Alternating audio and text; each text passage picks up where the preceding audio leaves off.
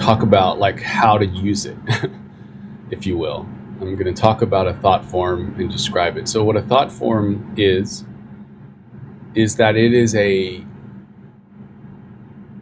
packet of energy, a nexus of energy, that when you think or when you feel, in fact, you can't feel anything without a thought. You can't think anything without a feeling. They're always connected.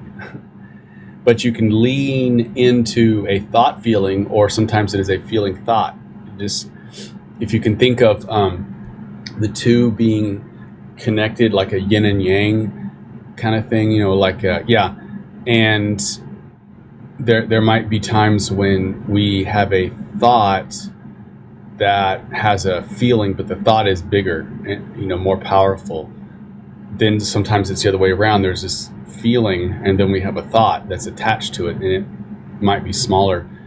But anyways, both of these are thought forms, and thought forms are really our creations. In other words, you and I are thought forms of a higher being, or I don't mean higher in the sense of up there, but higher in the sense of a transcendent layer of selfhood. And I think traditionally people would call this God, but you and I are thought forms of God, you could say. And we're nexus or nexi of energy, little energy, discrete energy packets. That's called you, and it's called me. And we are creators of these thoughts, these thought forms. And so what thought forms are is they're packets of energy that come out every time you and I have a thought, or every time you and I engage in a ritual, especially a ritual that's been done by, maybe you could say, even millions of people over a couple thousand years or longer. Anytime that there is that sort of collective ritual, and this is one of the powers of rituals, one of the strengths of it, I guess you could say, is that people, even if they're not fully conscious, and most people aren't, of what they're saying or doing, they're contributing nonetheless to building that thought form. Yeah. And the thought form exists in the astral plane. It exists in terms of the law of one. It exists in time-space. And so we don't usually see them with our eyes here, our physical eyes in space-time, but rather we can perceive their energy, though. We do perceive energy of these thought forms, especially when you start to learn more about them. But have you ever, for example, gone into a place, maybe a church or a place of worship, or even some other place where there's been generations inside those halls of, or a place even outside, generations where there's been lots of thoughts and feelings and rituals and things like that, and so you have almost you can perceive them. You can perceive these energy packets. Now, everything we think is a thought form, but we can make thought forms very strong. And that's actually a lot of what magical work is. But you don't have to study a white magical tradition to create these. You can do this on your own. And in fact, every time you talk about somebody in a positive way, in a way that is informed by the energetics of the green ray center, the heart chakra, where the purview there is love and understanding. So when you and I can see a person and see ourselves from this more comprehensive 360-degree view of them, that we can receive why they are the way they are, why we are the way we are, accept ourselves, forgive ourselves. When we can do that in other people, then we are creating this thought form. And that thought form, because we're thinking, let's say, of another person, especially if we're praying for somebody or we're sending them positive energy, it's all the same thing. And but if you're praying for somebody or sending them intentionally positive energy, then it's going to be even stronger, because there is this intention that's happening. And so we have a desire that they be blessed, that will that they be blessed, will and faith. And then we have the faith that our action of praying for them or sending them love and light bears fruit.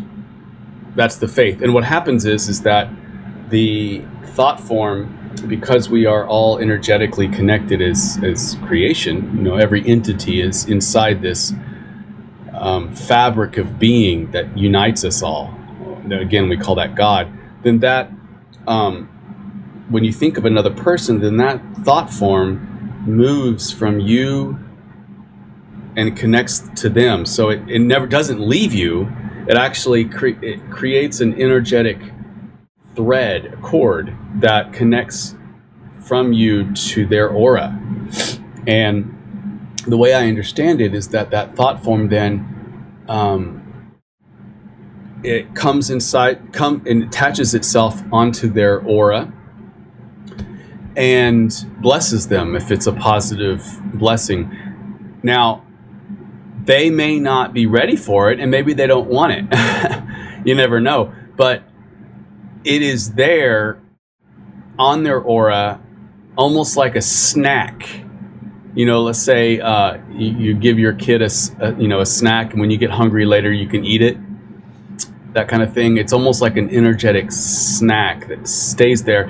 And if they get to a point where, on the unconscious level, they're ready for a more positive viewpoint, or to see you more positively, or to see themselves more positively, or to be able to live from a more surrendered and an allowing manner in their own life, then that thought form is there, and it will, because they are ready for it based on free will, then it will penetrate all the way through their aura and work to feed them and nourish them. But on the other side of things is, let me just finish this too.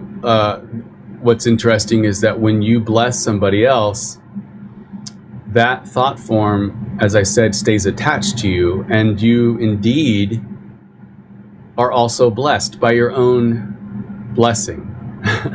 The time-honored traditional saying that we attribute to St. Francis, the prayer of St. Francis, but it is in giving that we receive.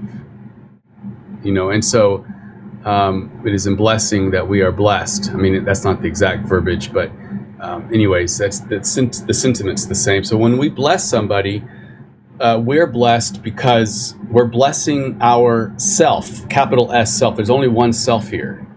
There's only one self. And so when we're intentional about blessing another self, that cord that we connect with through our thought form gets, that blessing comes through that cord and then enters into your own aura.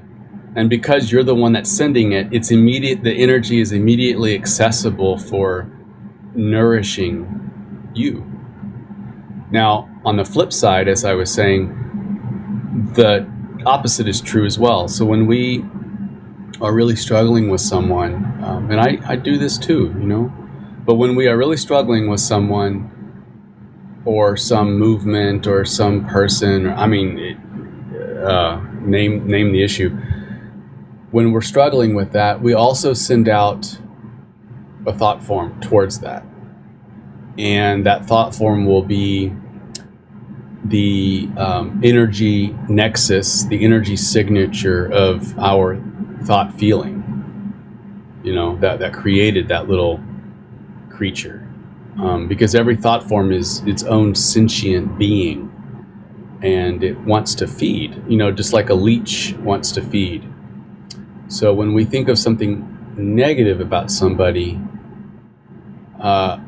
what we're doing is we're furthering the global incredibly large thought form of bellicosity that we have in this on Earth, third density, and that thought that of negativity goes and attaches to their aura, and if they are already, say, vibrating at that frequency of reaction, reactivity, bellicosity, then it feeds that and strengthens their own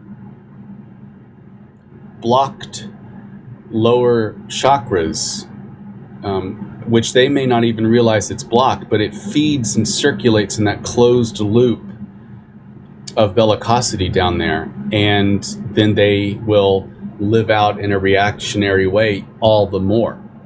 And of course, they're going to probably feel a little energetic tug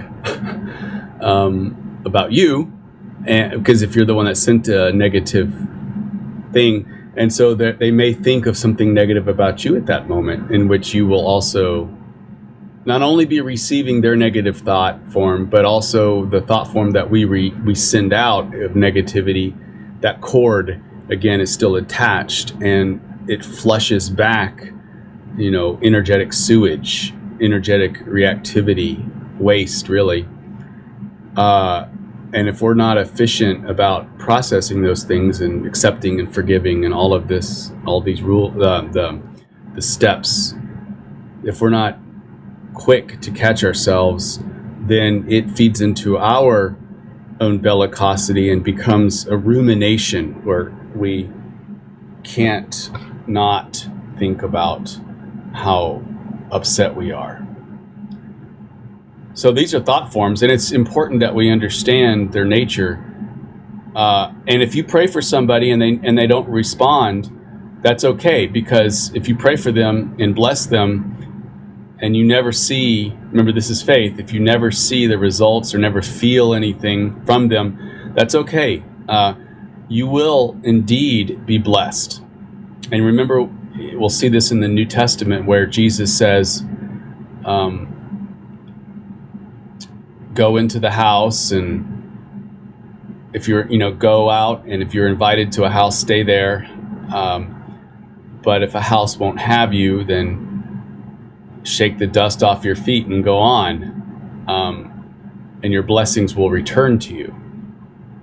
So bless the house if they accept you, and bless the house if they don't accept you, and don't worry, your blessings will return to you.